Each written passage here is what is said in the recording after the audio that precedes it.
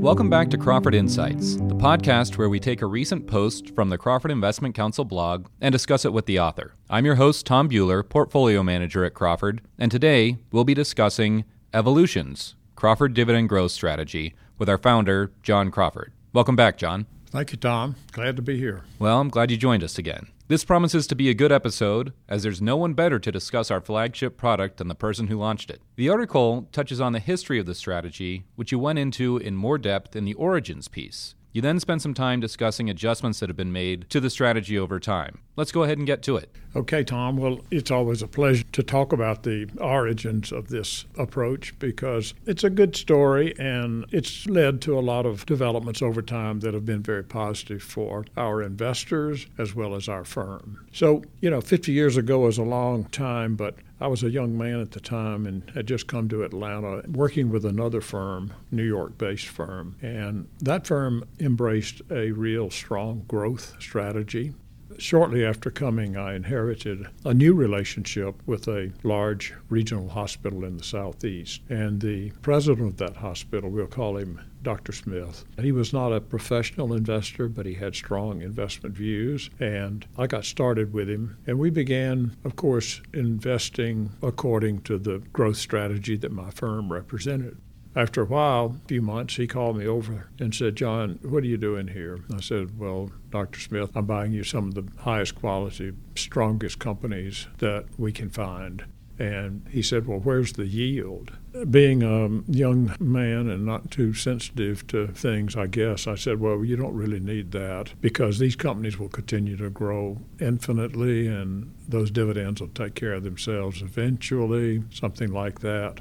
Fortunately, Dr. Smith was of a generous spirit and he tolerated me. And so the conversation went on for a while over several sessions. And finally I said, "Okay, Dr. Smith, what's it going to be, yield or growth?" And after thinking about it for a minute, he said, "Why not both?" Well, that question really, and then my desire to answer that question led to the formation of what we now call the dividend growth approach. So he had a strong interest in yield. I was representing a firm that had a strong interest in growth. How could we marry the two? Well, I basically began to just look for some stocks. I noticed that if companies had raised their dividend year in and year out over a long period of time, that the stocks typically did well. But in some cases, because of a short-term development of a fundamental nature or whatever, the stocks were depressed and the yield was therefore up. So I was looking for something that would satisfy my employer, growth, satisfy my client, yield, and I focused on dividend growth and stocks that were down in price that had the dividend growth. So that was my answer to why not both. So that's the way I began to invest for this client. And as it turned out, it worked. So for the next 9 years, this is what I did. We didn't have a system. I had a philosophy, but I didn't have an approach. I was just picking them. But just picking them on these two basic, simple structures was good enough at that point. After 9 years, I started my firm, and that client became my client as well, still is my client, and this is the way we've invested ever since. I'm proud to say it's worked, and a lot of our other clients have benefited from it over these 50 years. So it's kind of a raw beginning, but on the other hand, it was a sound beginning because if you think about it, buying companies that raise their dividend every year, have a really strong dividend increase history when they're down in price, really represents fundamental investment theory. It's like buy really high quality companies when they're down in price and represent value and hold them for a long period of time. So we just set in place the foundation of this approach, and then over time, as we discuss in the second piece in the series, the approach has had evolutions that, in my opinion, have improved it, but importantly, have not shifted off of its first foundation or its philosophical roots. Well, appreciate the story there on the origin of the strategy. It's certainly an interesting one. John, when you talked about starting the strategy, you used a couple of phrases that stood out to me. One was it was pretty raw, and the other was when you were selecting stocks, you were just picking them. You then decided to get a little more formal with the universe of stocks from which you selected. Can you talk about that process and how you determined which ones you were going to focus on? So initially, when I was just, as I said, picking them, basically I didn't have a universe. The only thing I had was the requirement that they pay a dividend, all right? But then just thinking about how I had incorporated the element of growth into the search for yield and the consistency of the dividend, it just occurred to me that, what if we just found out or identified all the companies that had raised their dividend very consistently over a period of time and see what that looked like. So we had to define some limit as to how long they had increased their dividend, and arbitrarily I just said 10 years. I thought that was a good length of time for a company to demonstrate their interest in and capability of increasing a dividend consistently. So we found that there were about 400 companies that had consistently increased their dividends over that period of time. So then we began to look at the characteristics of this universe, and what we saw we liked. It gave us yield, and it gave us dividend growth. And the combination of the two provided some pretty good total investment return. Just to kind of validate this, I thought, well, why don't we have somebody do a back test for us? This was in the days before the prevalence of computers and databases, and I didn't have the capability of doing this myself. So I hired a research firm to analyze this universe. And as it turned out, we asked them to invest on paper what it would have been like to have invested in this universe of stocks over a period of time. So we could just see what would have happened if we had invested this way on a really consistent basis. The results, as turned out, were very gratifying. By the way, I'm going to interrupt for 1 second just to give our viewers a little visual here, a mental image. You literally have in front of you a yellowed piece of paper that's probably 35 or 40 years old, I'm guessing, and I can see it from across the table. It's just kind of remarkable that you still have this. Well, this was an important thing because it was a way of confirming that investing in this universe would be a good way to invest. But let me just share with you just a couple of numbers.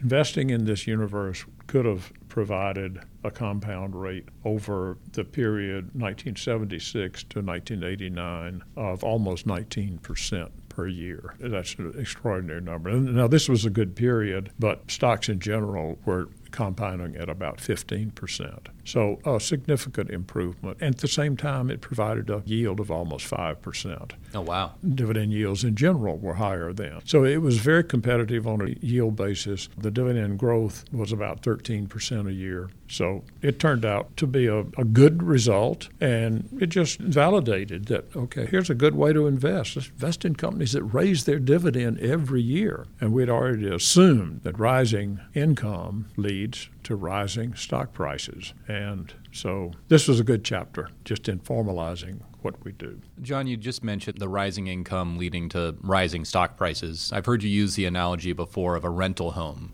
Yeah. Can you run through that just to give people an idea of how you think about it? Sure. I mean, it's a very simple concept. So I would assume that if I went out here in suburban Atlanta and bought a home that I could then rent, and assuming that I could increase the rent every year, say by 5%. After a period of time, that home would be throwing off considerably more rent to me. It just seems logical that everything else being equal, that home would be worth more because it's providing more income. It's just like a stock. If a stock continues to throw off more income, it ought to be worth more, all things being equal. And in the long run, all things are equal, not over the short run, but over the long run, which leads to one of the questions that I think you may be about to ask, which is, why do we like long-term? Yeah, I was just thinking that because you said with the rental house over a period of time, or maybe even said significant period of time.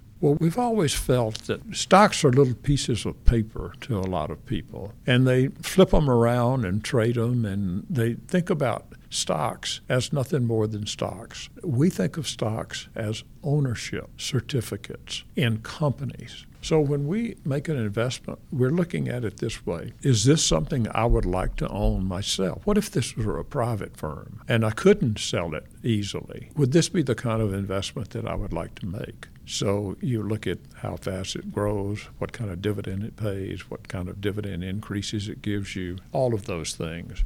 And, ownership is really, I think, the first step in compounding, which we've talked about on so many occasions, considered to be the eighth wonder of the world. And just the idea of owning a company and participating as an owner over a period of time in the returns that it generates. It's the best way to do it, we believe. So at this point in the strategy's evolution, we had identified a universe of about 400 very high-quality companies that you would love to own for a long period of time, but you can't own all 400 of them realistically and have an effective strategy. How did you come up with a way to help identify the ones that you wanted to focus on? Well, I think what we were trying to do here was, in our stock selections, find companies or stocks that would give us the best combination of highest dividend growth we could get, commensurate with the highest dividend yield that we could get, commensurate with the highest relative yield that we could get. The relative yield being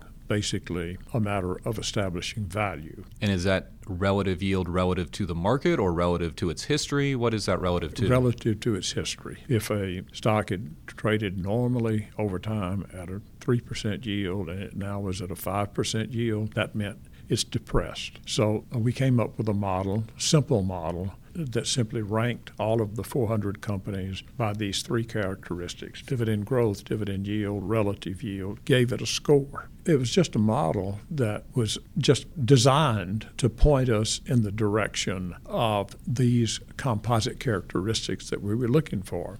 We also recognized that models are models, and they're never the final instrument. Some firms do quantitative management where they rely on models. This was just one tool, just the beginning, to kind of point us in the direction of what companies might be incorporating these three elements that we look for. Then we turned to fundamental research as the model pointed us in the direction of some of these. To validate, models are always dangerous because the most attractive things in models are the ones that are most extremely out of line with historical results. And you just have to be very careful with that. And that's why you do the research work of identifying the fundamental characteristics and being sure that they're there and that the model is not deceiving you by illustrating really extreme elements in particular issues. In the article, you talked about really kind of seeking outside confirmation that what you were doing had a lot of value beyond the number of clients that you were already serving, that you felt like there could be a broader audience for it. And you went out to more of the institutional space. And the firm's always had both the private clients and the institutional piece to it. But why did you want to focus on that institutional area? You got to remember, Tom, this is still pretty early, and the firm's still developing. And so I don't think it was unusual to want to receive some confirmation that what we were doing made sense, that it was sound in its elements. And also, we were interested in raising our profile among the investment community. We began to reach out to certain investment consultants around the country and tell our story. And we got some interesting responses. There was never any idea that what we were doing didn't make sense. It was always a confirmation that, yes, this is fundamentally sound and it's classic investment theory, and you seem to be approaching it reasonably. That was helpful. One consultant, one of the major consultants in this country, used a couple of phrases. As he looked at what we did, he said, I like what you do. You cut the apple differently. Well, I think that meant that the way we look at companies from a dividend growth standpoint and the fact that that results in attractive total investment return is a little bit unusual. It was at the time, and because of growth stock investing had become so. People had become infatuated with it. And then further on in the conversation, he uttered what still remains one of my favorite descriptions of what we do. He said, "It's simple but elegant." So I'll end on that, okay? And that's a pretty good one to stop on. Actually, there's another feature. Along about this time, I had developed a personal relationship with Peter Bernstein. Our listeners may not be familiar with Peter because, unfortunately, he died probably 10 or 15 years ago. But he was one of the giants, really, of the investment industry. As an investor and as an author, he's written a number of books that you'll see on the shelves of most serious investors. I was very fortunate to get to know Peter. And so along about this time when, we were continuing to grow, we're thinking about what we're doing, we're trying to get better, I said, "Peter, would you come to Atlanta?" He lived in New York. "And would you just take a look at what we do? Look at the foundation of it, the assumptions that we make, the way we execute it, and evaluate it for us." So he did so, and we were very pleased to welcome him. We spent a good bit of time with him, and then he wrote us a report. And we don't have time to go through the whole report, but it was a very positive conclusion. And he made a few suggestions about how to execute the strategy, never questioning the underlying philosophy. Peter also was, at one time, not so enamored with dividends, but later in his life became very much convicted that this was an excellent way to invest. And so we were glad to have his input, and it made a lasting impression on what we do. Yeah, it's great when you can engage someone like that has, that type of history and perspective. We've talked a lot about adjustments made along the way by your own desire or in an effort to improve the process, but sometimes things are put upon you that you may not have sought out, and that certainly was the case during the financial crisis of 2008 and 2009. At that time, a lot of companies cut their dividends, and we found ourselves with a shrinking universe. Can you talk about what you did in response to that situation? Well, the original universe had a very heavy representation in financial stocks. Of course, 2008-9 is the great financial crisis. So it certainly had an impact on a significant portion of the members of that original universe. As we began to reflect on how this was rolling out, we thought perhaps it was best to begin to plan for any adjustment that we might make, thinking that if we were to lose enough companies from this 400-member universe, that we would need to make some adjustments in terms of providing enough alternative members so that we could diversify properly in our portfolios. So what we felt would be a good solution was to maintain the emphasis on dividends. Instead of requiring every company to increase the dividend every year for at least 10 years, we lowered the standard just a bit to say maintain a dividend over a 10-year period. So no cuts. Don't have to increase it, but at least maintain it. And of course, we still had a very significant number of the new universe then that were continuing to raise their dividend every year and meeting the former standard. One of the important things that we learned was that by making this minor adjustment, the characteristics of the universe didn't really change that much. And we still had a number of companies in there, which we prefer, obviously, which were continuing to raise the dividend on a very consistent basis. It was an adjustment that, the great financial crisis, everybody knows how significant this was, how damaging it was to our economy in so many respects. So we felt fortunate that we were able to make this adjustment without really disrupting what we do in a fundamental way. Yeah, that makes a lot of sense. Around the same time, the firm made significant investments to broaden and deepen the equity research team. Have these additional resources helped the strategy? Well, I think so. And actually, Tom, there's a third article coming on what we call applications of the dividend growth approach, in that we will amplify on the development of our research team. But you're absolutely correct. We have built out a substantial equity research department, and they're making a tremendous contribution to what we do. One of the things that's so gratifying is that the members of this team are all externals in the sense they came from other firms. But by embracing our philosophy and our approach and blending that with their ability to do fundamental research, the marriage of the two their ability to research within our philosophy and our approach has really been a salutary development. So more on that in the next article, but very proud of what we have here in terms of our research resources, and it's a very important part of our firm. Oh, that's great. I'm sure our listeners and readers will look forward to seeing that article. We've talked about a lot of changes or tweaks to the process and the strategy over the years, but has the fundamental investment philosophy changed over that time period? Absolutely not. I would say it's been amplified as opposed to changed. And so, every day it's like we hear this question, why not both? How can we get the yield? How can we get the growth? We do it by investing in companies that honor dividends. They honor their shareholders with dividends. And these are the kind of companies that we've found are really the highest quality companies you can find. It's been a long journey, 50 years now or so. I would just say that the evolutions are not over, because every day we get up and say, how can we get better at what we do? And if you ask that question over and over again, it just takes you in the direction of maybe tweak this, maybe do this, whatever, as long as you stay firm on your original foundation. So there'll be more to come, and we look forward to getting better every day. Yeah, no, that sounds great. Thanks for joining us, John. This was really insightful to hear from you on the evolutions of the dividend growth strategy over time. It's always great to get your perspective, and I appreciate you taking the time to walk through it with us. Always a pleasure. Thank you, Tom. You're welcome. That's our show for today.